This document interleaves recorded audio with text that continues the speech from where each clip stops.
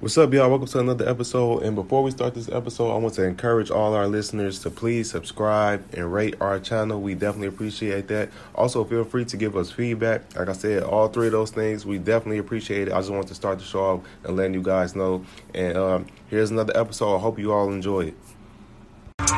On the way to the top floor. I ain't selling out though, but I'm on the way. Got a lot of real ones to motivate. Hold all the moves, I'ma put in play. On the way. Motivation for all the real ones, nigga. On the way. On the way to the big check. You ain't know I'm up next, but I'm on the way. You ain't take risks cause you too afraid. I'ma just eat till I'm overweight. On the way. On the way. What's up, everybody? Welcome to another episode of Millionaire Mindsets Podcast. I'm your host, Xavier, sitting here with my co-host, D. Hey, everybody. And today we have a super dope guest. This will be another valuable, informal episode. And his name is Christopher Senegal. He's an entrepreneur. He's an investor. He's a real estate developer. And he's also an entrepreneur coach. And we super glad to have him on the show. So welcome to the show, bro. Thanks, man. Thank you. I appreciate you having me, bro.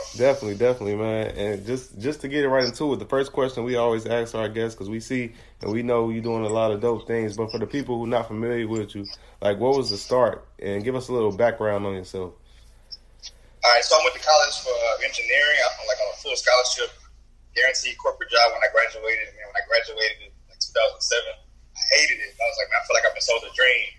So for me, it was like, man, I got to figure out how to get out of this. So I started off trying to do stock trading. But, 2008, 2009 is when the market was real crazy, so you couldn't really do anything.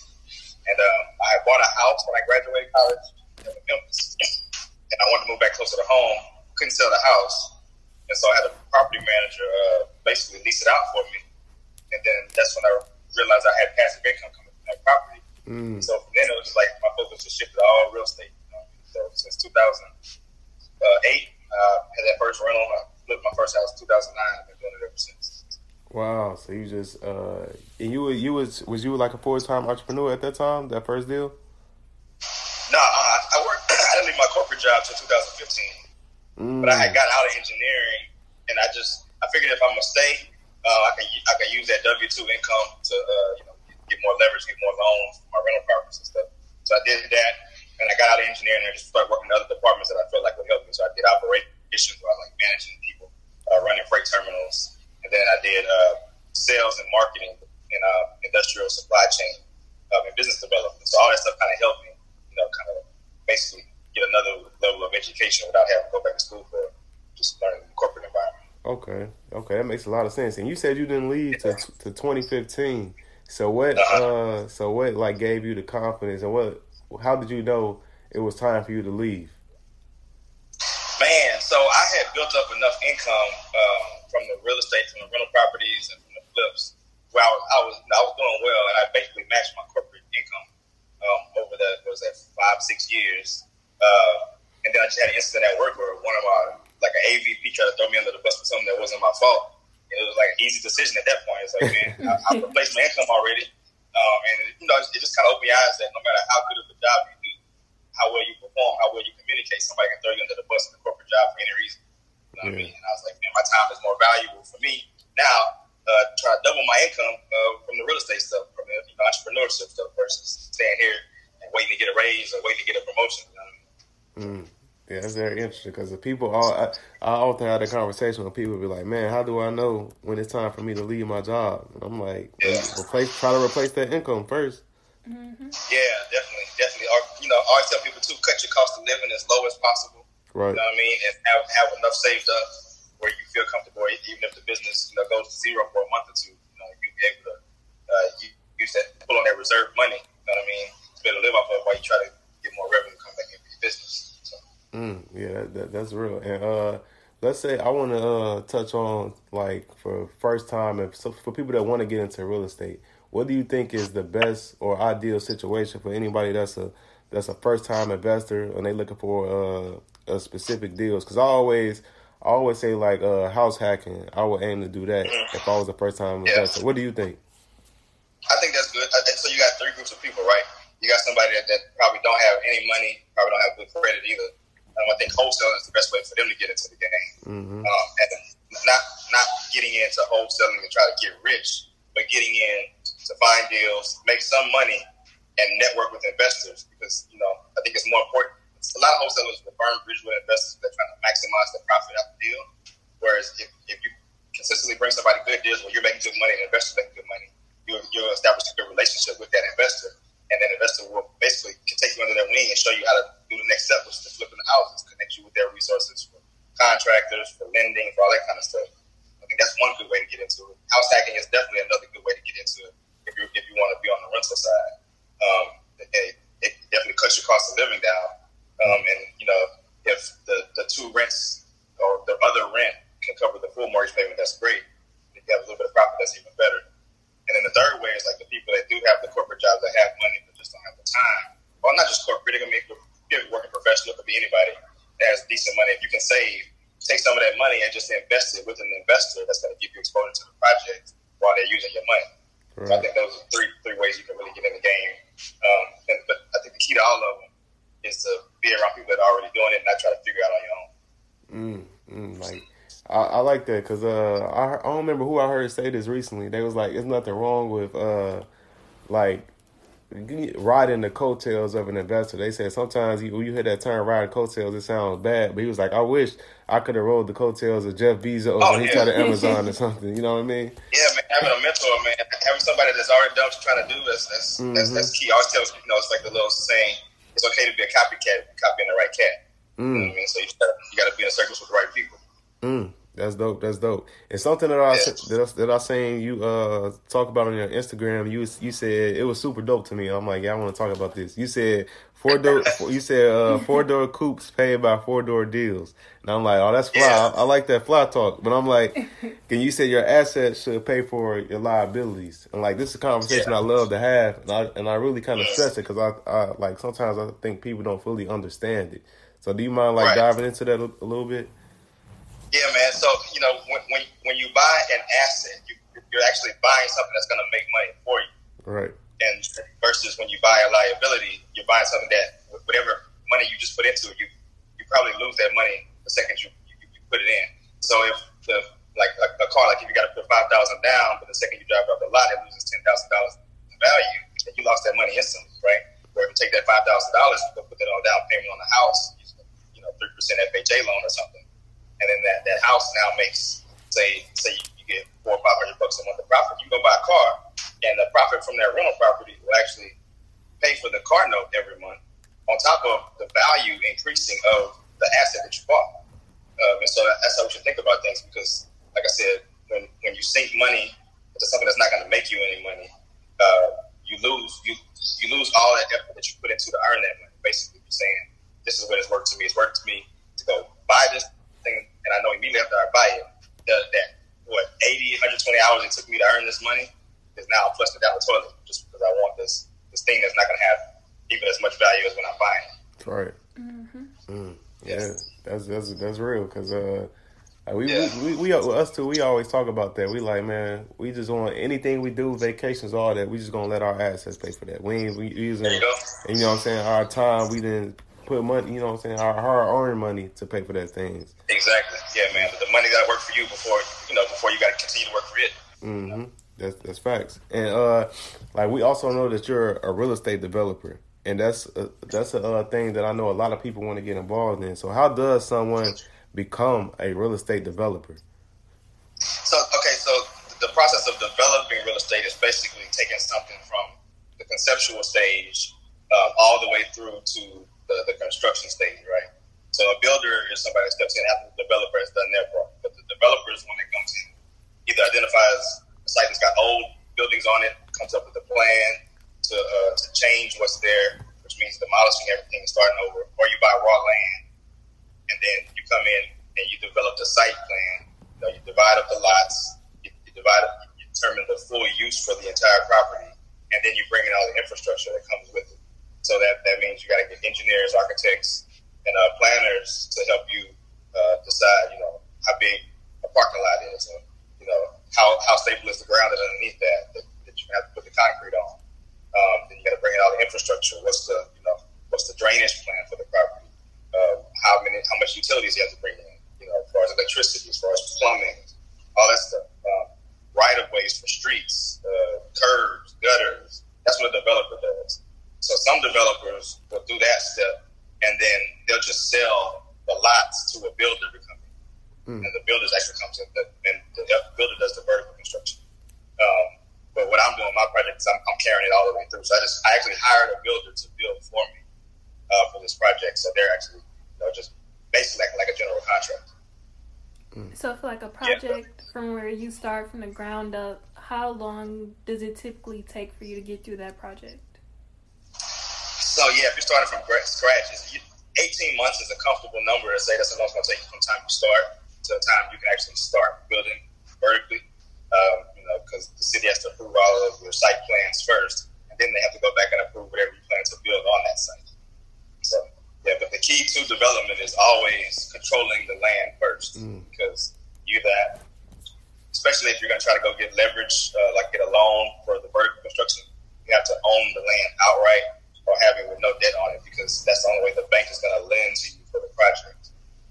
And really, even for to even entertain an architect, an engineer, or somebody like that, they're going to require retainers, they're going to require fees, and so you don't want to start working on all this stuff, planning it, and you don't really have site control, because anything can happen to that land. Somebody can buy it, this owner could decide not to sell, and now you invested all this money in these soft costs that don't really have a tangible value unless you actually own and have control of that land. Another creative way to do it would be to JV with somebody that owns the land, so that they can put it in as equity without you having to buy it from them, you have to get on it. Right. So like for you throughout your real estate journey, when did you get to the developer stage? Like, because you started off with doing the rental property, and then you said you moved it to fix and flip. So like what got you up to that point where you was like, I'm gonna do this? So man, this deal kind of just fell in my lap really, because 2013, I was able to owner finance this whole block of property, and it had like a grocery store and some houses on it. And that time, this area, there was no activity over here, so it was kind of like one of those areas that nobody was really buying in. But the owner had actually inherited it from his dad, and so he didn't have any debt on it. And so he was just tired of being a landlord. He was like in the early 60s, late 60s, early 70s. And I just negotiated a deal with him to buy it for like $450,000, gave him 10% down. And since it had houses on it and everything already, I was able just to use the rent revenue from that to pay the mortgage payments. And then by 2016, activity started over here with revitalization. People started developing and building construction. So that's when I decided, well, since I own the land, I should just try to make it my first development project. And so I kind of took a break from flipping and rentals just to kind of focus on this. Because I knew, it's going to take time. It's going to take me investing a lot of money into it. But on the back end, I really wouldn't miss any revenue, because if I was flipping, say, 3 or 4 houses a year, but it takes me 2 years to do this project, and I'm building 14 townhomes, at the end of 3 years, I wouldn't have missed a penny of profit, and I would have put myself in a bigger arena to do bigger things. So, it wasn't like I had a strategic plan from the beginning. The things kind of fell in place. Okay, I feel that. Yeah. So I wanted to talk about, because I feel like being a real estate developer, that's something that we need in the community, especially when we have the topic of gentrifying neighborhoods. Yeah. And so, but before we dive into that, what is your thoughts on gentrification? Because a lot of times people have like a bad connotation on it, but from my point of view, I don't necessarily see it as a bad thing, especially all the time, every time. You know what I mean? So I want to just get your thoughts on that first. So gentrification is basically the revitalization of a neighborhood. Right. Usually, the reason why it feels so negative to us is because we aren't the ones actually doing the revitalization. It's somebody else coming in doing it, taking advantage of the opportunity that they see. And usually what they're doing is they're not really focused on the existing community that's there, right? They're focused on, it's a business for them, so they're focused on making things as profitable as possible. So when a builder comes in a neighborhood like this neighborhood, like predominantly impoverished black neighborhood, and they buy a property, they're going to build, and they're going to try to get the maximum price point they can for the product. They're trying to maximize their profitability. Usually what that means is whatever they build, the people from the community can't afford it, right? It's not necessarily a bad thing. It's just capitalism, and what we have to learn to do is participate, right? So that's what I'm doing here. It's like, okay, well, I control this block. Let me rebuild, and let me me choose the price point. So my price point is under $300,000, which is the same price of all the homes in the suburbs in Houston, right? So all of the black working professionals, all of them buy out the suburbs because there is no product in the city that's up to their living standard and at a price point that they can afford with a corporate job, making 80, 90 grand a year as a family or whatever. So it's just the way we just have to learn how to participate in that process, because it just is, everything has a life cycle, including a neighborhood and real estate. If we just continue to not want to touch our neighborhoods because of what it used to be or who's left there and who didn't make it out, then we leave it wide open for other people to come do it. So what we need to do is participate in the process. And what that also does for us is, now if we are the ones moving back in the neighborhood, we can control what happens to the people that lived here before that don't have the means to get out. Because now we can collectively work with city councilmen, we can work with all other people to get them tax exempt so that their taxes don't go up. Because when those other people come in and develop, they don't care. They're hoping the people's taxes go up and then they lose the properties they want. But we can have a vested interest in making sure that the people that are here, that were here, are taken care of. And we can't do that from outside looking in. We got to be participating in it. And then the other great point that comes along with us moving back is us bringing corporate income, entrepreneur income back to the neighborhoods changes the demographic of the neighborhood. Now this issue that we have with food deserts and all this other kind of stuff changes, because when the grocery stores look at the neighborhoods now, they see enough income there to want to bring in a store or bring in other retail, bring in restaurants, bring in everything. So we got to start looking at it holistically and stop being scared of it and thinking of it as, if you rebuilding over there, you selling out. You're not looking out for the people that's there. That's not true. And I agree with that. That's why I wanted you to touch on it for a second, because when I seen you speak on it on Instagram, and I'm like, this is super dope. And you was going through the steps on like how to gentrify a neighborhood. And I'm like, wow, this is super dope. I had never really seen nobody break it down like that. That's another good point. Most people think when you gentrify or when you revitalize, you're displacing people. But that's not true. Like the property I bought, nobody was displaced. I had rental tenants here that I brought in that they moved out. But the other property I'm buying over here is either vacant lots, it's abandoned lots, it's crack houses. It's all the stuff that's blighted. That's actually a detriment to the neighborhood that we can remove and bring back to life. That's super. That's super dope to me. It's another something else I seen you. No, I'm gonna keep on the gentrification part a little bit longer. I got another. I just thought of another question. So like what? So like I'm trying to think of the way to word this. So So I ideally, like, what do you think is a way? Because we always talk about like prevention of gentrification from other communities coming to our communities and doing what they do. So what do you think is the preventive measures we can do to to stop from other people to buy in our communities and we doing that instead and fixing it up? I think it just becomes an education point. Like it's a conversation like what we're having now. More of these conversations need to be had where we understand what the whole ecosystem of a neighborhood needs to survive. And while I think it's great that we focus on the low income stuff, we got to start focusing on bringing the market rate back to the community. And that starts all the way at the bottom with the wholesaler, right? Wholesaling is huge right now. Everybody's wholesaling. A lot of people that were holding out before in these neighborhoods because they saw a white person coming to the door asking to buy their property. They said no, they want to sell to a black person. Then you have a black wholesaler go in there and tell them they're a cash buyer, and then the wholesaler turns around and sell it to an investor from another community. Well, you're actually participating in gentrification. You're actually accelerating it because that owner wasn't going to sell to anybody outside of a black person.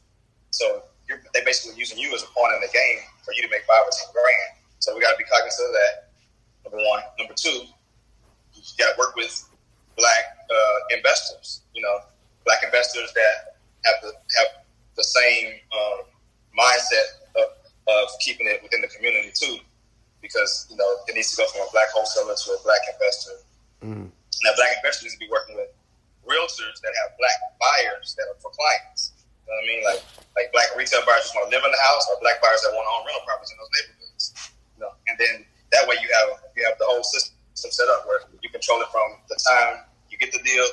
it's sold to the end buyer, we can keep it within our neighborhoods. I think that's the major key. And something else that we could start doing is something that I plan to start doing too is the people that inherit properties or have properties in neighborhoods and don't know what to do with them but don't want to sell. We just got to figure out a way to start partnering with them, like do joint ventures on their houses where we tell them you put the house into the deal as equity.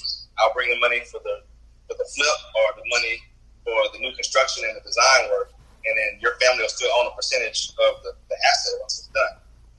But it's all kind of creative ways like that we can do to keep stuff from going out of the community. That's powerful info right there.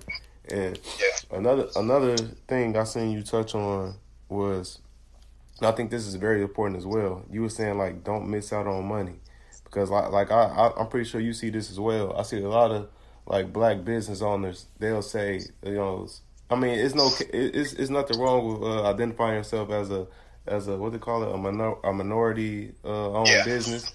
But a lot of times I'll see people do things like I see it do it to their like it doesn't help them in the end because other communities don't feel welcome buying from them. Yeah. And it's only 44 million black people in America as opposed to 400? Like what is it, 400? Yeah. You know what I mean? So it's like you missing out on a lot of money just catering to one particular people when they might not necessarily even be buying from you like that. Yeah. So what do you think about this? So to date, the wealthiest person on earth to ever exist was Mansa Musa, right? Who was a king in Africa. He got that wealth by doing business with every other continent. Everybody wanted to come to Africa for trade, right? So whether it was gold, whether it was textiles, whether it was spices. India came over here, the Europeans came over here, the Chinese came here, the Australians came here, everybody came. So we have to readapt that same mindset. You go to Chinatown, the signs may be written in Chinese, the architecture is all Chinese, but you don't see a Chinese power sign over it. You don't see no all Chinese everything signs over it. You know what I mean? But you know, once that money goes into their restaurant, it goes out to their employees and it stays in their community. It does not leave their community. And they welcome you in. They welcome the outside dollars in. So their pride is not through aggressive speech and aggressive, I guess, community statements about themselves. It's shown through how they live. Same thing with Hispanics. I mean, even the Europeans, man. You go to New York, there's Little Italy, right? There's Greektown, and all this stuff like that in all these big cities. They all do it we're the only ones I feel like that we have to announce to everybody. It's all black everything. Exactly. Wrong with voicing your opinion or voice how you feel, but you really do a disservice to yourself when you announce your goals and like your motives. You don't have to do that. As long as you action and you show this is what it is. People can see that. You don't have to say it. Exactly. They see what you're doing. They are like, okay, I see what it is. You don't have to. When you say that, it's like other people, because at the end of the day, we got allies and we got and you're gonna have people on the opposite side. So when you showing your hand like that, they ain't gotta do no homework. They already did it. Right. You already laid it out for them. They ain't gotta do no homework. Yep. No, you're right, man. Exactly right. Yep. And what we don't realize too is I hate this narrative that we never had anything. We never had our own, because before desegregation, we had our own every city. Like everybody talks about Black Wall Street all the time, but man, there were so many black districts in every city because we were not allowed to patronize anything else. And man, we lost a lot of that momentum that we had there when I guess we decided we wanted to prove the point to the white people once we were able to patronize that establishment. We go spend all our money there. A lot of our neighborhoods went down after that. Right. So a lot of that's our own fault, and we shouldn't be displacing that anger at other groups, all the time, because some of that was our own doing. Yep, that's real.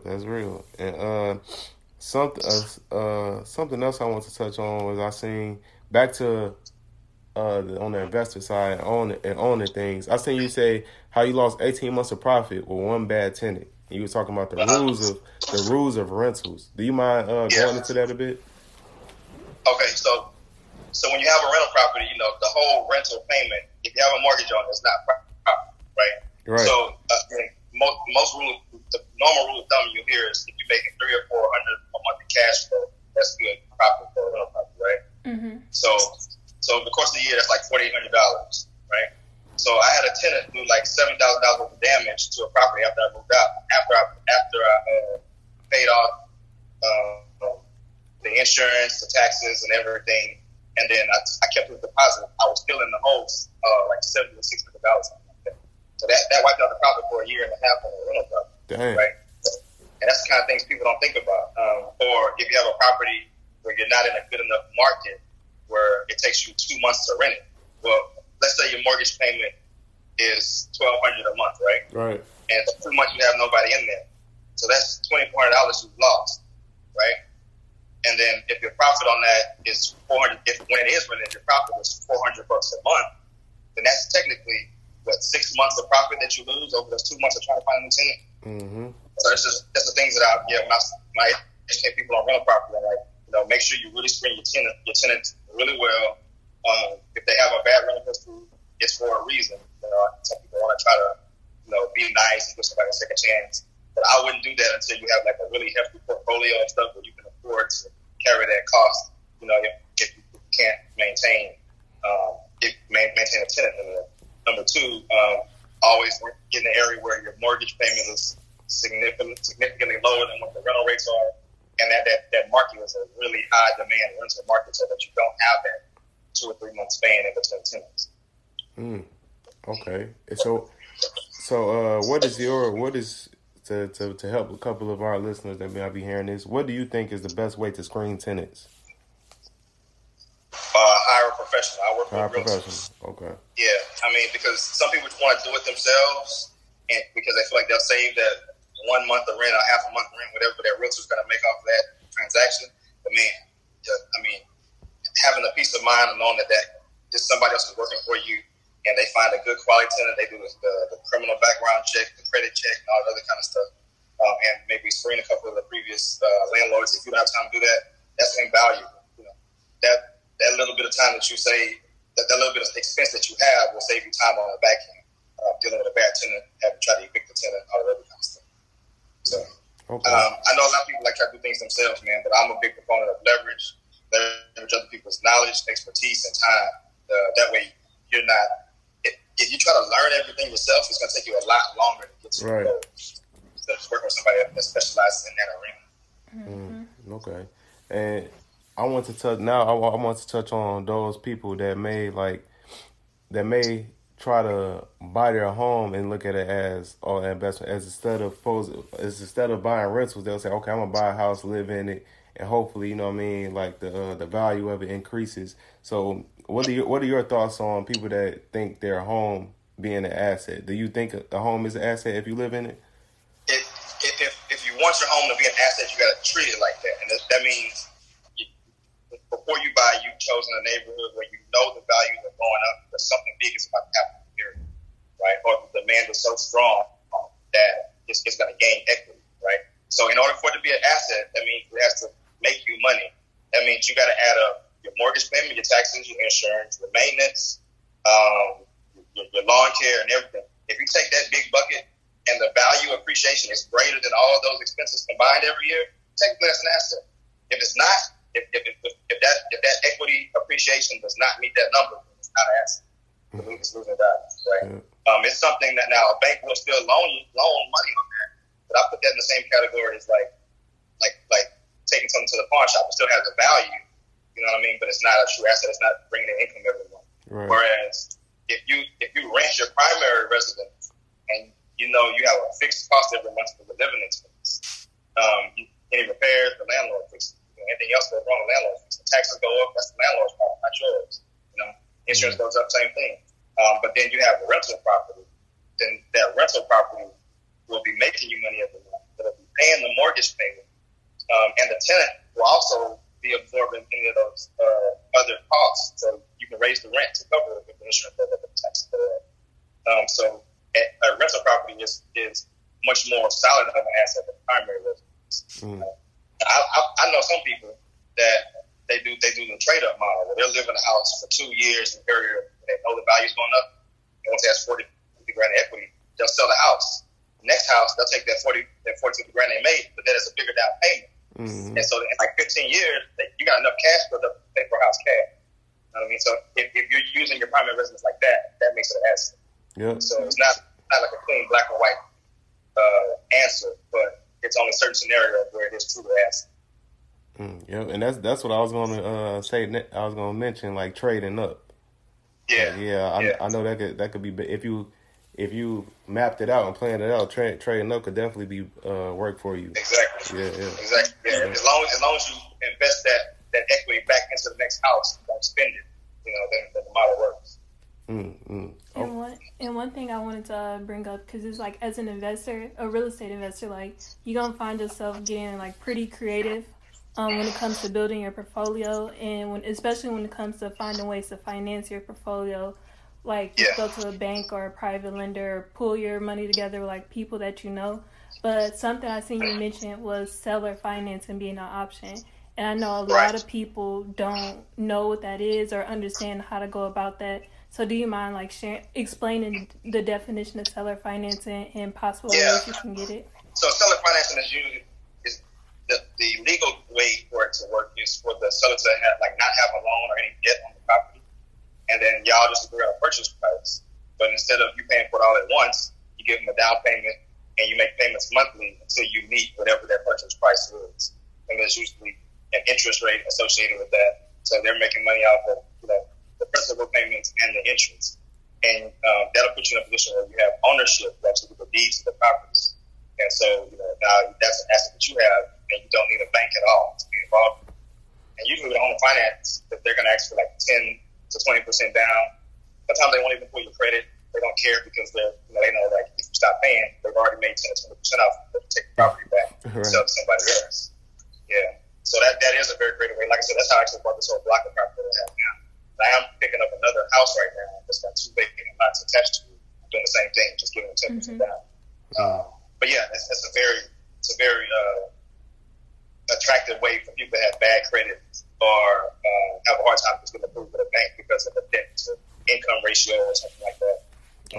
Finding those sellers that are willing to do that can change the game for you. Yeah, that's dope, because I feel like, especially if you're going to be an investor and you investing in like low income neighborhoods, or you want to revitalize your community, that's definitely a dope way to do it. Help them out, because they can't get the financing from the bank, so you can be that person for them to get an opportunity. Definitely, and I mean it helps them in several aspects too, because if they're not desperate for a big lump sum of money, that 10% is a nice little 10-15% is something nice for them to take up front. Now they have income coming in every month. It's the equivalent of being a landlord without having any of the responsibility, because the buyer is responsible for all the repairs, all the maintenance, all the tax, all the insurance. So it makes sense on both sides.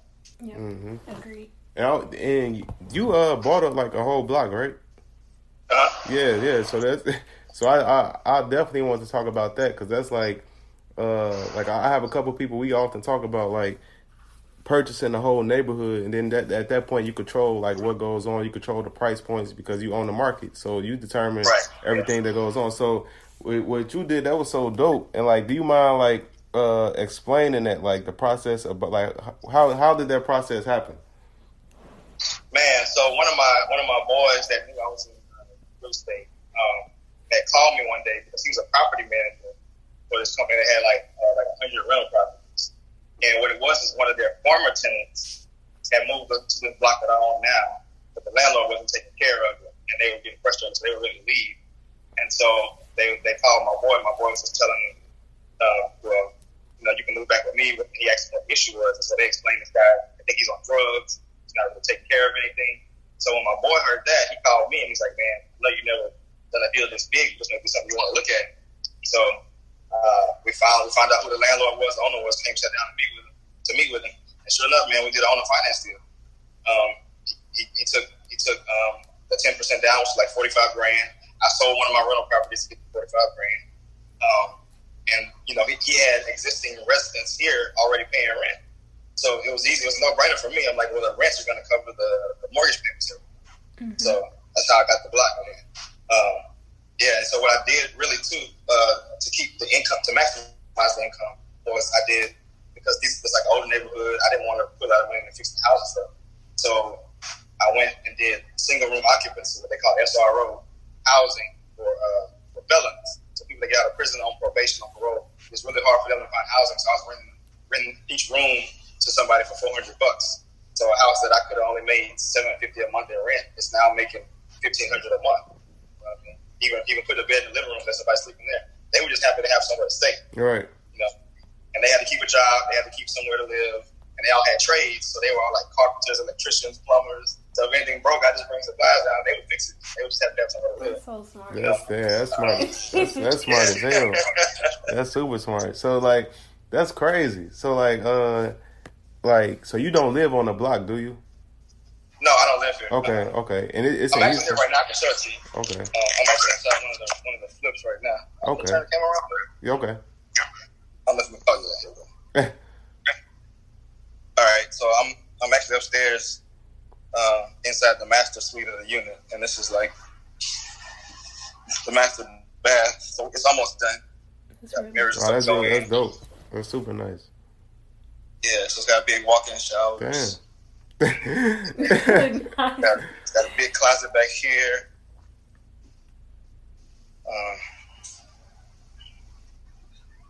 And I'm actually giving these houses some pretty big backyards on this side. So Damn. that's the backyards. Yeah. And that's downtown right there. Wow. So I'm at the corner unit. So yes, this whole block is gonna be 9 more townhomes over there in the dirt on the other side. Man, that's so dope. That's crazy, yo. And like I know the listeners, they can't see this, but this is like it's super. He's like, it's hooked up for real. It's super dope in the inside, huge backyard, and like y'all heard him say, downtown is like right there. Right. Yeah. Skyline views will never be blocked because of the freeway. Oh, it's kind of foggy, but yeah. Wow, that's amazing, yo, for real. Yeah. So that's that's crazy, man. Like, cause like this is a huge topic I feel right now with people. They want to do something similar, and with you already doing it and having a blueprint where you can now, I feel like now you can help people and make the process easier for people because you've already done it. Exactly, because and like that's part of the problem. The reason why I started too, because like I got tired of hearing people talk about gentrification, and it's always a conversation. And when you have two intellectual people on both sides of a debate, you can't really tell who's right. Right. The only way to change that is actually to do it. And then when it's done, then the people that are saying it can't be done no longer have an argument. Right? So that was my goal. It was like, well, let me go ahead and do it. And then I can show proof instead of just talking about it. It was a risk I was willing to take. So like I got a contract on one unit. She's like 29, works for Shell, young black lady. You know what I mean? So it's possible that we can build nice stuff and attract the right type of buyers and bring stuff back to our communities. That's good. So I got open house next weekend. Hopefully I had a dentist from Dallas come down and looking to buy this investment property, probably put it on Airbnb. But I got like 10 or 12 people that are looking all from our community.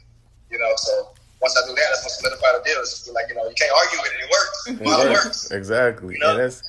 And so I want to ask you, so before you did this process, did you have different thoughts on gentrification? Did this change some opinions, or is it like you still the same? Man, I always knew as being a flipper, I always knew that it was possible. It's just like, but most of us are only focused on our one little silo of what we're doing, right? We want to get in, make the money, and sell it. But I was like, man, if we just become a little bit more conscious of where we get it from, where we choose to what neighborhoods we choose to invest the money in, and who we try to market it to before it goes to MLS. Because once it goes to MLS, you can't discriminate on it. Fair housing. But I mean, you can market it and try to get the right buyer in there before you go public on marketing. So I never really. I hate when we play that victim role, and I think that's a lot of it. Yeah, and don't get me wrong. It's not fair. Like a lot of things aren't fair. We haven't been treated fairly in society overall. But there's no point in continuously complaining about it. You know what I mean? It's like that Will Smith, like when he first got on Instagram and he went really viral. But it's like, it's not your fault what happened to you, but it's damn sure your fault about what you do about it. And so it's like, from that, it's like, man, we can continue. I mean, you can sit down with a group of intellectuals and they can everything that was ever done wrong to us in detail and talk about it. Now, what you gonna do about it? What you doing right? You know, what's the next step? What are we gonna do? You know, so that's why I'm with it, man. I mean, I always knew it was possible because, I mean, also what I've learned, what I've seen is like, okay, this block, it was a Jewish guy that actually owned this block that I got it from. But in Baton Rouge, it was I got like 20 lots right around Southern University where I went to college at. But it was a black real estate tycoon that had some kids that inherited a bunch of property, and they were just messing it up too. They weren't taking care of it. So it's not so much about just accumulating it; it's about passing the knowledge down of what to do with it. You know, and so I think we have to educate ourselves on, once we get it again, how we maintain it, how we don't lose it like we did last time. Facts. And I just want to say this real quick: like what you're doing is, from my point of view, it's the epitome of what when people say pro-blackness. Because you know, you hear people, especially we're in the era right now on social media, you can see people saying we got the social media activists that talk all, you know, just talk all day about this and that, but they ain't really doing nothing. And you don't, like, you wouldn't have to say you wouldn't have to say any of that to me. But based on your actions and what I'm seeing, I wouldn't even have to say that. I'm just saying that so the people that's listening so they can later on down the line and see like, okay, that's what that is. You know what I'm saying? It's not somebody that's outside with a goddamn poster, you know what I'm saying, protesting or online talking shit, trying to get people to do this or that. It's people like him that's actually doing stuff that's helping people. Yeah. Right, exactly, bro. That's it, 100%, bro. Yep. So that's amazing to me, for real. Like what you're doing, like that's like you get the most salutes from me, for real. I appreciate it. Word up. I appreciate it, man. But like I said, I just want to create the model so everybody else can follow it. You know what I mean? Exactly. We can all pull money together. We can get this done. Exactly, man. Because we at a time right now where, at this point, I always say this. Like you said, it is unfair things that happen. But in my opinion, my viewpoint is, at this point, it's really nothing holding us back but ourselves. At this point, we at the point where we got the access, the resources, the information to do whatever we want now. There's no excuses no more. So when I see people just complaining all day, I'm like, yo, all right, I know I'm not gonna, excuse my language, I know I'm not gonna fuck with you. I'm gonna leave you over there because you got a victim mentality. We could do whatever. Exactly. And it's nothing wrong with that. I think another problem we have is we want to convince everybody to get on one page instead of just taking action. You know what I mean? Because, I mean, even when we talk about the foreigners, you go to the nail shop, there's one owner of that nail shop. The rest of the Asians that are in there, they working for $12, $13 an hour. So, but imagine if that owner waited till everybody else wanted to be an entrepreneur and wanted to be an owner. You know what I mean? He wouldn't have a business. So the ones that get it, we just got to get it and move forward. Other people benefit from it, not even really realize, what it took, what mindset we had to get to that point. Facts. All you need is one person to do it, and everybody else will follow suit. Exactly.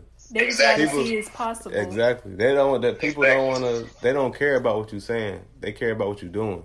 What they see.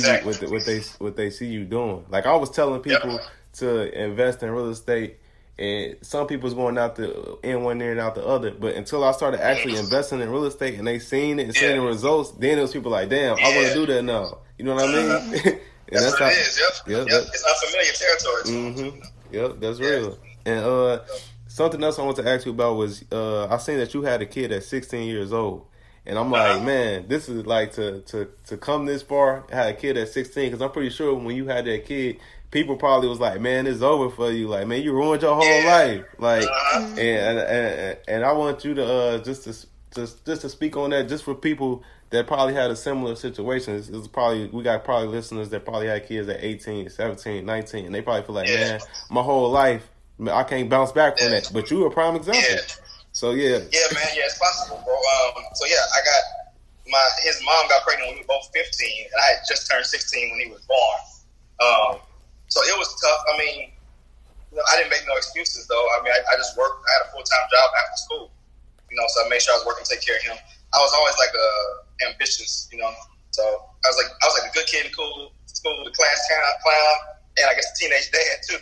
But I just didn't let that stop me. It's like if you're determined to do something, you got to figure out a way to make it work, right?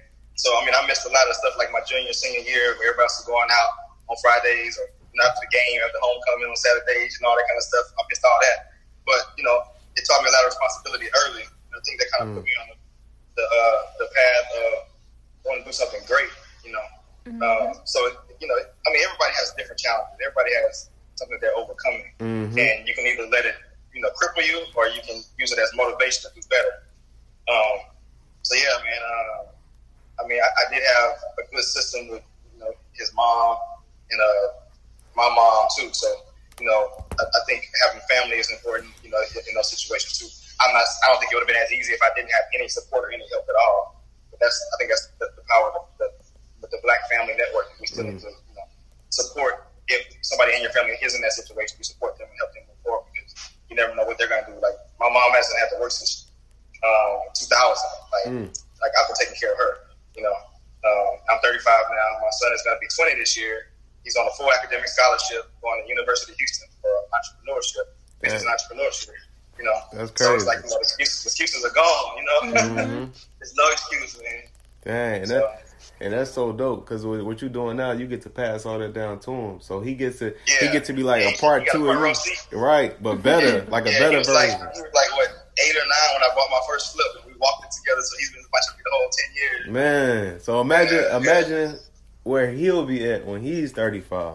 Right, yeah. So it's like, and he could continue that on when he had kids. It'll be just like, that's why I always talk. Like I always say, like we always talk about generational wealth, but I'm like, it has to. It's not gonna happen overnight. Like it got to be gradually built up. Like I was saying, how like my grandparents, they migrated from the South to Chicago, and they was the first generation in their family to do that. Then my parents was the first generation to get an education. And then me and my brothers was the first generation to go in a 2-parent home. So I'm like, I'm like, now my kids gonna be the first generation to come from wealth, to come from money. So like, it's continuously building. Even if you feel like what they left for you wasn't enough, if they left for you like a foundation, it's on you to build on top of that. So you pass the rock down. Yeah.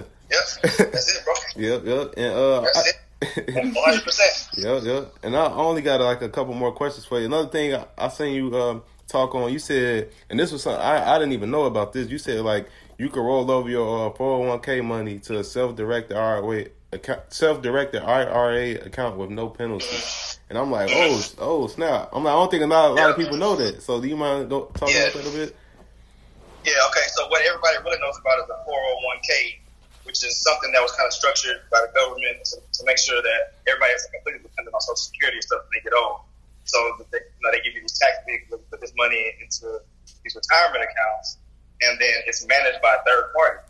So these investment clubs like Vanguard, those types of groups, they usually have like these different risk models, but everything that they have that they can invest your money in is a stock or a bond or a CD, and they get management fees off of that money, so they get that 2 to 3% a year for managing money. Whether you make money or lose money, they get that 2 or 3% for managing, for moving the money around, basically. The other option is for you to do a self-directed IRA, an individual retirement account, which is not restricted to those investment vehicles. You can invest in any asset. So if you no longer work for an employer, you can roll your money over from that old 401k to a self-directed IRA, and then basically a third party will invest in whatever you tell them to invest in. They distribute the money for you. So it could be a business, it could be real estate. You can just loan money and just collect interest on that money and get that money back. The only thing that you have to do is make sure that all the profits associated with what you take out go back into the IRA. So you still can't take the money out personally. You know what I mean? But there are specific ways where if you create a separate LLC, then your IRA can lend to that LLC, but you have to have like a certain interest rate that you're paying that you're paying your IRA back. And so say the IRA gets 20% of the deal, then they have to get 20% of the profits back into the IRA, the other 80% and go to you. But it has to maybe kind of self-fund projects. So what I'm doing right now, I have one investor put in on my project. She's actually the CFO for the project, but she had $250,000 in the whole retirement account from Shell. So she put that in the self-directed IRA, and we use that, like, got some other tools in the bank, using it for carrying costs, using it for interest payments on the development project, all that. And she's getting a return on her money at the end of the project. So that's another way that, and the way people change jobs these days, you know what I mean? A lot of people have that money, so they have a lot of people, but yeah, you can literally invest in anything. Wow. It can be unsecured. You can just loan somebody money, even if they're starting a business but they don't have an asset. It's more risky. I wouldn't recommend that.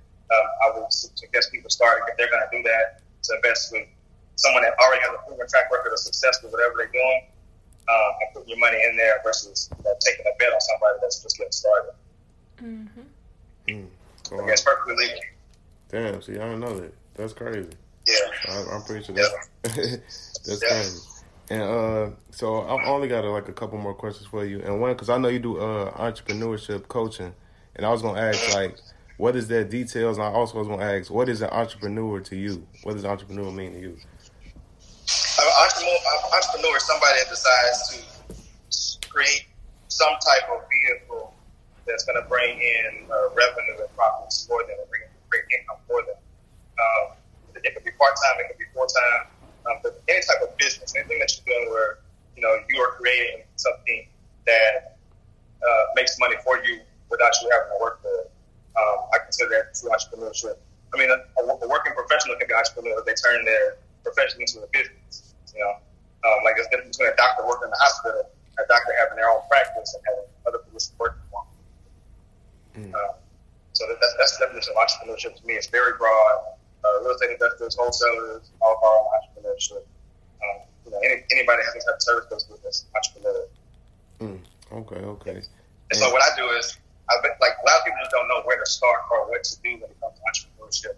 So I try to help people think outside the box of what type of business to start, because I think most of us, if we come from basically a working background, we're not exposed to business, and so the things that we gravitate to are what we see everybody else doing online. So everybody wants to start clothing boutique, or a lot of women want to sell hair, or they want to be a beautician or something like that. But literally everything else that's a part of life is a business. Somebody owns that business.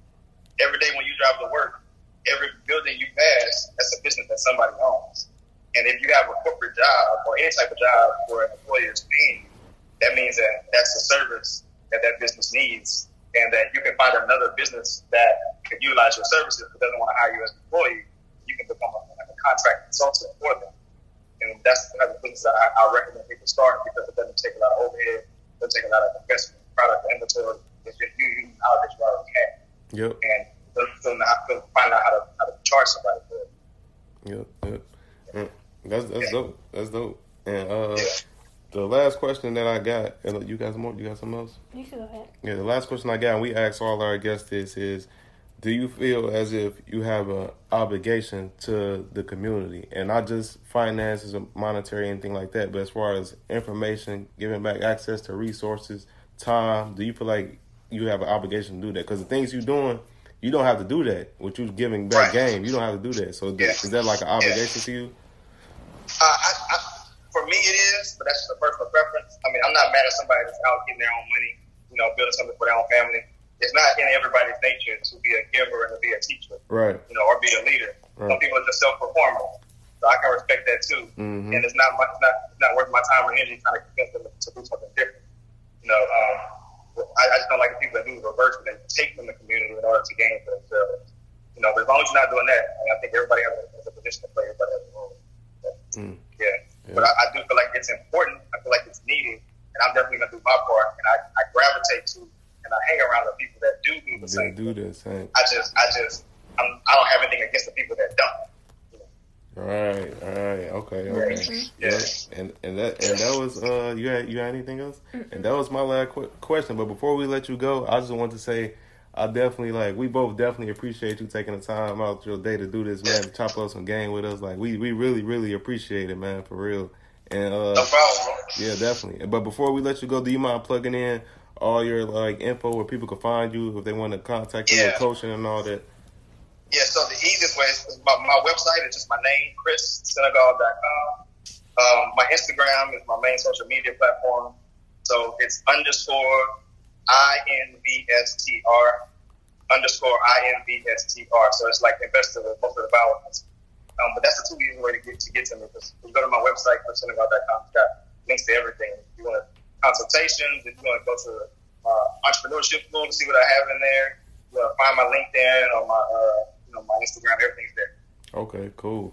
Well, we appreciate you, bro. And you definitely got our support with anything. And you, as you already know, we got things. Yes, sir. That's cooking up. Yeah, we got things that we cooking up. That's on the way. Yeah. But like I said, that's all we got for you, bro. I appreciate you for real, man. Likewise, man. I appreciate the invite. Yep. Talk to you soon, bro. Have a good one. All right, bro. Yes, sir. But that was another episode of the Millionaire Mindsets Podcast with Chris Senegal. Like he said, you guys have his information if you want to reach out to him. And I feel like that was another super dope, valuable episode. I'm glad we was able to bring him on and drop some gems. And before we get in the episode, I just want to say, for those who don't know, you can find me on Instagram and Twitter at Xavier C. Miller. And Deanna, she's going to give you her info as well. And you can find me on Instagram at Deanna Kent, and Twitter is Deanna S. Kent. And if you are in need of a consultation for real estate investing, you can contact us at www.parkhillconsultingservices.com.